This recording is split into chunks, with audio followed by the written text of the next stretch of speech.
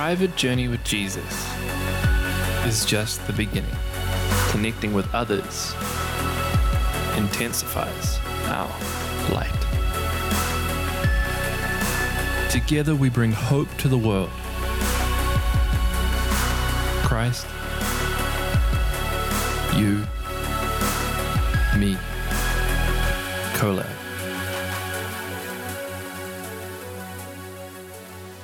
When I was young, my parents would often ask me this question: how much do you love me? See, as a family, we would play games and we would wrestle and we would joke around and we'd tickle each other until as a young child, as a young boy, my heart was filled with so much emotion, so much joy, so much laughter. It erupted in this phrase of, "Mom, Dad, I love you." And they would look at me. They would smile, and in a quiet voice, they'd say, How much do you love me? And now I was a child, and a child's mind has difficulty processing the grand feelings of love, devotion, and commitment. There's not a lot of words you can put to it when you're so young. And so I thought, how do I show my love for my parents? And so I took my hands and I said, Mom, Dad, I love you this much. And they smiled and they said, wow. Well, you know what? Colin, I love you this much. And suddenly my brain clicked and I knew what was happening, and I was not going to be outdone by my parents' actions. And so I rushed back even quicker and said, oh yeah, well, Mom and Dad, I love you this much. And with a smile that stretched almost his arms as wide as my arms, and my back reached as far as it could, my arms, and I said, Mom and Dad, I love you this much. As big as I could show. And my dad got down close and he said, well, you know what? I love you this much. And with arms that seemed to span the length of the world and his great reach, he reached to a level that I could never even hope to attain. And he said, I love you this much. And so I came back even quicker and I put my hands above my head and I stood on my tippy toes and I said, well, I love you this much. But no matter what I did, no matter how tall I got, they seemed to always get taller and taller. And the game only finally ended when I had stacked sofas and cushions and chairs on top of each other and my hands nearly scraped the ceiling, at which point my parents would say, okay, that's probably enough. Perhaps they loved me enough not to let my tower collapse on top of me. Because as a child, I tried to struggle. How do I show how much I love them? And so I opened my arms. As I grew, I became a teenager and I began developing relationships and friendships with my peers at school. And the question remained, how much do you love me? Now, of course, we would never use those words. We were far too cool to be that vulnerable. But the question would often remain. See, in late nights where we hung out with one another, in those quiet moments where we finally had a chance to be honest, we would begin telling each other secrets, things we hadn't told anyone else. We would whisper, you know, I really like that girl. I really like that boy. Or we'd say, I don't think I'm going to pass that test tomorrow. I don't think I'm going to pass this year. Or maybe we'd look at each other and say, I feel really lonely. Or maybe we'd look at each other and we'd say, I'm pretty sure my parents don't love each other or any of us anymore.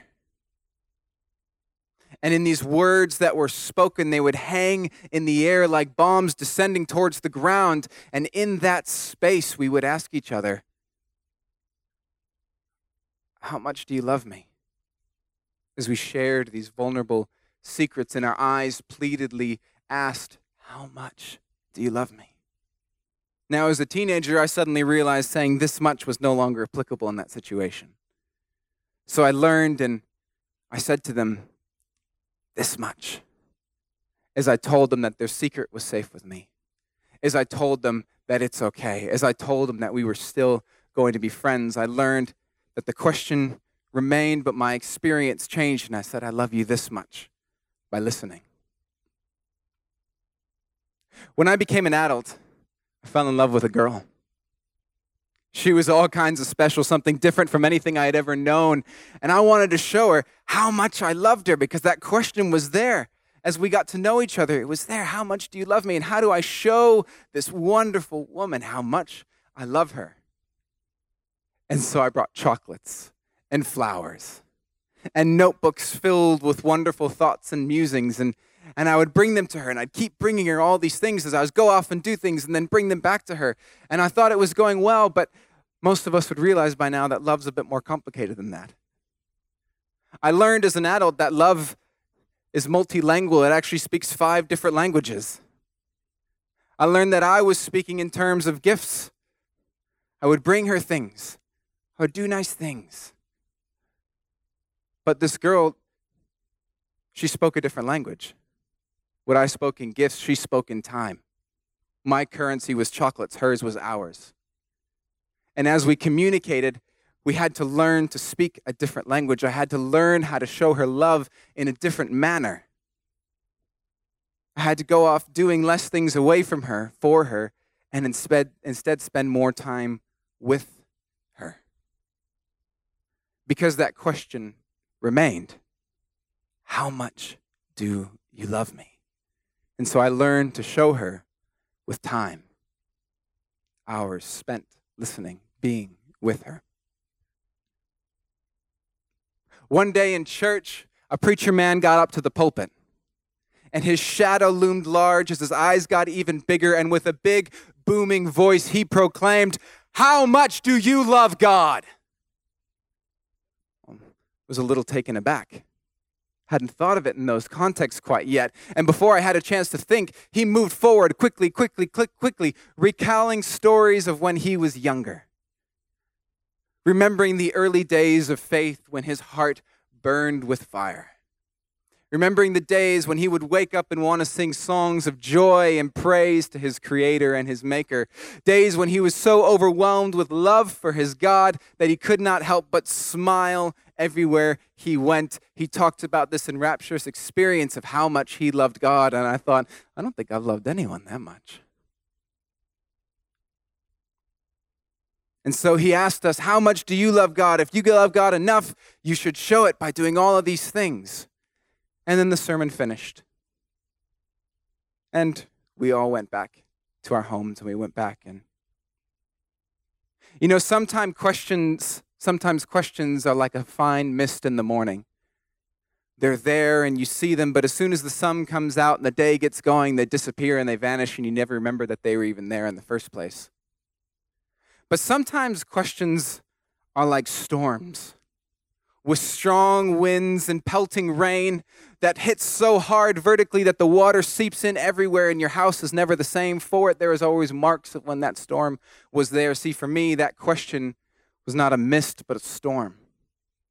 And it raged and raged inside of my mind as I stuck out, and I thought, how do I show my love for God? How do you show love for someone so unquantifiable, unknowable, untouchable, unthinkable, someone who needs nothing and knows everything? How do you express love for someone like that? How do you encounter someone like that? And so I cycled through what I had known. I thought back to a child, and I thought, well, when I was a child, I showed love by having these emotions, and I would raise my hands, and so surely that was enough for God. I would come in to church, and we would sing these songs, and I would raise my hands and say, God, I love you this much. I love you this much because I feel so good when I'm around you, and I love all the things that you've done for me, and I'm just so happy to be near you, and that was good for a while. But then I wondered, is that all of it? Is that how we show all of our love for God? Is it just by raising our hands? And I began to worry that what if I just loved the feelings that God made me feel rather than loving Him Himself, and maybe love was more complicated than that. And so I thought, there has to be something else. So I thought to my time as a teenager where I showed love by listening and being with my friends and hearing about them And I thought, maybe it's hearing about God. Surely I can do that. I mean, God knows we all spend enough time listening, right? If I began to think and I counted up the hours, well, I was a missionary kid and my daddy preached a lot of sermons and he liked to preach for a long time. And he preached a lot of nights and I had to go along to all those sermons that he preached. I began tallying up the hours. If I combined all the hours and the minutes that I had spent listening and listening and listening, maybe that could show my love for God. And I wondered how many days I would have spent listening, or how many weeks I'd have spent listening. And when I started thinking about how many months all those hours would have totaled up to, I thought maybe I should stop tallying this up. But I thought maybe I could show my love to God by going and listening to some more. So I would just go and listen to lots of sermons. I would listen to lots of teachings. I would listen and learn lots about who God was, and that was good for a while. But I wondered, is that all the way we can show love to someone like God? I mean, does that really show love to someone like him when really I'm the one who's being enriched, I'm the one who's being grown, I'm the one who's being taught, while God is still so far from that? Does that really show my love for someone like God? I need to do something for him, don't I? Because I began to think as an adult, and I thought about my relationship, and I thought maybe God and I were talking different languages. Maybe I was speaking gifts and he was speaking time. Maybe I was speaking time and he was speaking words. How do I show my love for someone like God? And so I thought maybe I should do things for him. Maybe I should give things to him. And so I thought maybe I should be tithing, and maybe I should be giving, and maybe I should be going to more church services, and I should volunteer for things in the services, and I should be more at church, and I should probably do more things at home, so I should pray more. That's what I'll do. I'll spend more time praying, and I'll spend more time reading my Bible, and I'll keep trying to do some more of these things for God, because maybe if I can do things for him, that will show him how much I truly, truly love him. And that was good for a while, until you shockingly realize that there is nothing God needs from any of us. God doesn't need our quiet times in the morning. God doesn't need our devotion. He doesn't need anything from us. And so how do you show love to someone who needs nothing? How do you do something for someone who you can't really do anything for? Because he is utterly complete in himself. And I thought, where do we go from here? How much do I love God, and how do I show that love? And the question remained. A couple thousand years ago, in a small, dank prison that was covered in mold and mildew, that was freezing and that had very little amenities, there was a lone man named Paul. And in this small prison cell guarded by elite Roman guards, he manages to dictate a letter to a small church in the regions of the empire, to a city called Philippi, to a young congregation that was just beginning there. And now many of us, we've been traveling through this letter, and there are so many wonderful things that Paul says. There's so many great thoughts he hits us with: being humble like Christ, laying down our lives for Christ, showing him our love through joy and rejoicing at whatever circumstance we find ourselves in. And then in this passage, there seems to be a pause. As what before seemed like God-ordained scripture blowing our mind with every sentence and every line, instead we come to a part that resembles more of a shopping list than the divine and inspired word of God. We find a section where Paul just talks about some people that are going to be traveling back and forth. I've got my friend Timothy here. He's going to go to you. You've sent me Epaphroditus. I'm going to send him back to you. And it's really easy for us to rush beyond those scriptures and move on looking for that next way of how we show love to God. But if we rush through these scriptures, we miss something so significant of them inside. As Paul is talking about Timothy and commending him to this church in Philippi, he says, I hope in the Lord Jesus to send Timothy to you soon, that I also may be cheered when I receive news about you. I have no one else like him who will show genuine concern for your welfare. For everyone looks out for their own interests, not for those of Jesus Christ. But you know that Timothy has proved himself, because as a son with his father, he has served with me in the work of the gospel. Did you catch it? Did you catch this small moment, this question that's been hanging in the air? Did you catch how Paul answers it so subtly, but so profoundly? See, in commending Timothy, Paul wants to show how respectable Timothy is, how great a man Timothy is. And so Paul begins to show how much Timothy loves God. That question is there in that verse. How much do you love God? And Paul says, let me show you all the ways that Timothy does. But now it's fascinating the way that he does it. In this letter, you do not say Paul is saying, look, I have no one like Timothy who preaches the gospel as he does. I have no one like Timothy who prays the way that he does. I have no one like Timothy who is as wonderful in all these magical ways as he is. No, what is the one thing that Paul commends Timothy for? I have no one else like him who shows genuine concern for your welfare. See, because everyone else was looking out for number one. Paul's already talked about them in the beginning of this letter. He says there are those in this community who are preaching the gospel for selfish reasons. They're proclaiming Christ so that their own name can be lifted up. Oh, they're pious and they pray and they talk a good game, but when it comes down to it, they don't care about you or me. But Timothy, he has shown how much he loves God. How? By how much he loves you. He has shown how much he loves God by how much he loves you. And before we know it, Paul moves on to the next person, to a person called Epaphroditus. And he says, I think it's necessary to send back to you Epaphroditus, my brother, my co-worker, and fellow soldier, who is also your messenger, whom you sent to take care of my needs. So then welcome him in the Lord with great joy and honor people like him. Because he almost died for the work of Christ. He risked his life to make up for the help you yourselves could not give to me.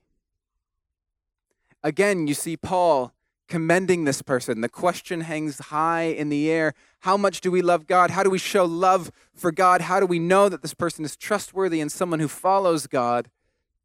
Of all the things that Paul could commend, what is the work of God that Epaphroditus has done? See, when the Philippians heard that Paul had been arrested and taken into jail, they knew that jail at that time was not a pleasant place to be. Here we have the state that has responsibilities that it does an okay job at. But in Rome, the state had no responsibilities for prisoners. If you were in prison and you wanted to eat, you better have friends who can come bring you food.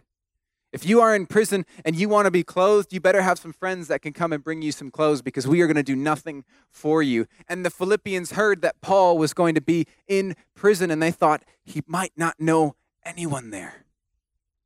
We have to do something. We have to do something.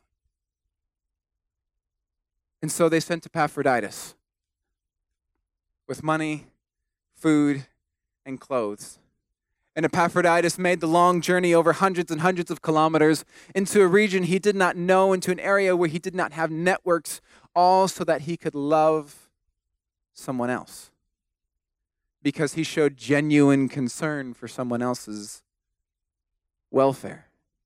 And Epaphroditus became sick and injured, and throughout the course of the journey, he came within a breath of death.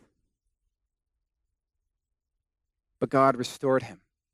And so Paul sends him back with all honor, proclaiming, do you not know that you should honor men like this? Because they have shown their great love for God. How? Through loving one another. See, for us, this question looms high. And if you've been in church a while, this is a question that will often come up. How do you show that you're a really devoted Christian? How do you show that you really love God? And there's lots of things that we can do, and we often focus on a lot of those things. We've got that amazing verse, love God and love your neighbor as yourself. And so we spend a lot of time loving God, and we somehow disassociate the two. How easy it is for us as Christians to become like those Pharisees when they saw a man broken and beaten by the side of the road. They say, hey, look, we'll come back to you, but right now I'm late for a meeting that I got to get to. There's a church event I need to be a part of. There's some prayers I need to pray. There's some religious acts I need to perform. And we can so focus on loving God that we forget that we have to love our neighbor. Or perhaps you're not a Christian here today, or maybe you're coming here from the outside looking in, or you're just new to faith and you're wondering, what kind of God is this? How do I show my love for God? There's probably a huge list of demands and things I need to meet. I probably need to not do this. I need to not do this. I need to not talk like this. I need to not say these words. I need to not act like that. I need to present myself like someone like this, and then I can show my love for God. Well, maybe it's something simpler than that.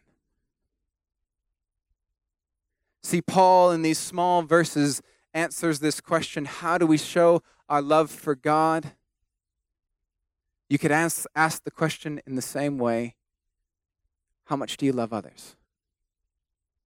You cannot disassociate the two. To love God is not disassociated from loving your neighbor. But to show our love for God, we must in fact love our neighbor. And in the words of Jesus, that means loving both the people that we find it really easy to love, our friends, the people who look like us, act like us, talk like us. But it also means loving the people whom we have nothing in common with. It means loving those liberals who are pushing this secular agenda, trying to kick God out of schools and limit our own rights. It means loving them with the love of God that wants to see them flourish and grow in His kingdom. It means loving those hate-spewing conservatives who want to close down our borders and don't love anyone other than the people who look like themselves and push their religious dogma in a way we feel uncomfortable with. Well, we have to love them too.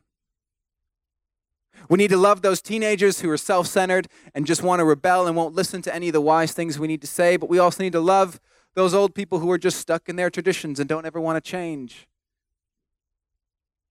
We need to love the refugees who come from lands far off, who've run from famine and heartache and terror in order to try and find a new place and end up in a country where they know no one or the language. We have to love them. We have to love the immigrants who are coming to our shores that don't speak the same languages as us and are trying to find a place within our society, within work, within schools, who don't have the networks that we do. We must love them.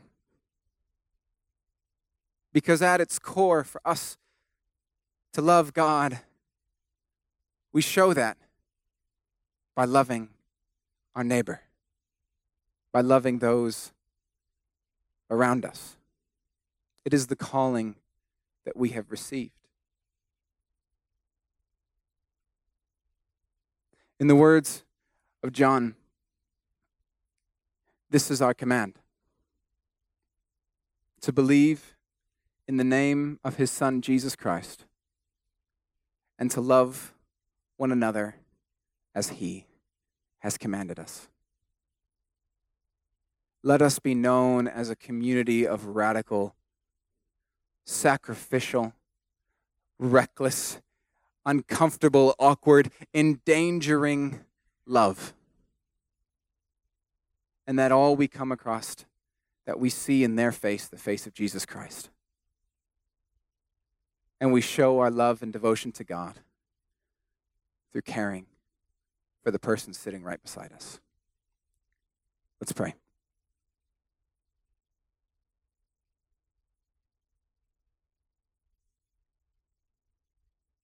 Jesus, we can often complicate things really easily. In our heads, there's probably a long list of things that we need to do in order to show our love for you. And really, for a lot of us, if we don't feel like we're meeting that standard, if we don't show our love for you properly, you probably don't really even love us that much. We think that if we don't meet your standard, then we're unlovable. But God, I thank you that you have always loved us first, not because of what we do, but because of who you are. You call us sons and daughters while we are still far away from you, and you bring us into your family by your grace. And so, Lord, we hear your call and we take it very seriously this morning. The same love with which you have loved us, Lord, help us to love others. Help us to break outside of our boundaries, out of our fears, out of our insecurities, and help us to understand that prayer and service are two sides of one coin that cannot be split apart or taken apart from one another, but it's one act of love and devotion to you. Help us to live that holistic life that loves you when we are by ourselves, and loves you when we are with our communities, that loves you when we are with our enemies, that loves you when we are with people whom we love, when we love people with whom we feel so uncomfortable around. Jesus, make us into that community of self-giving, self-sacrificial love. And may we show our love for you in that way. In your name we pray. Amen.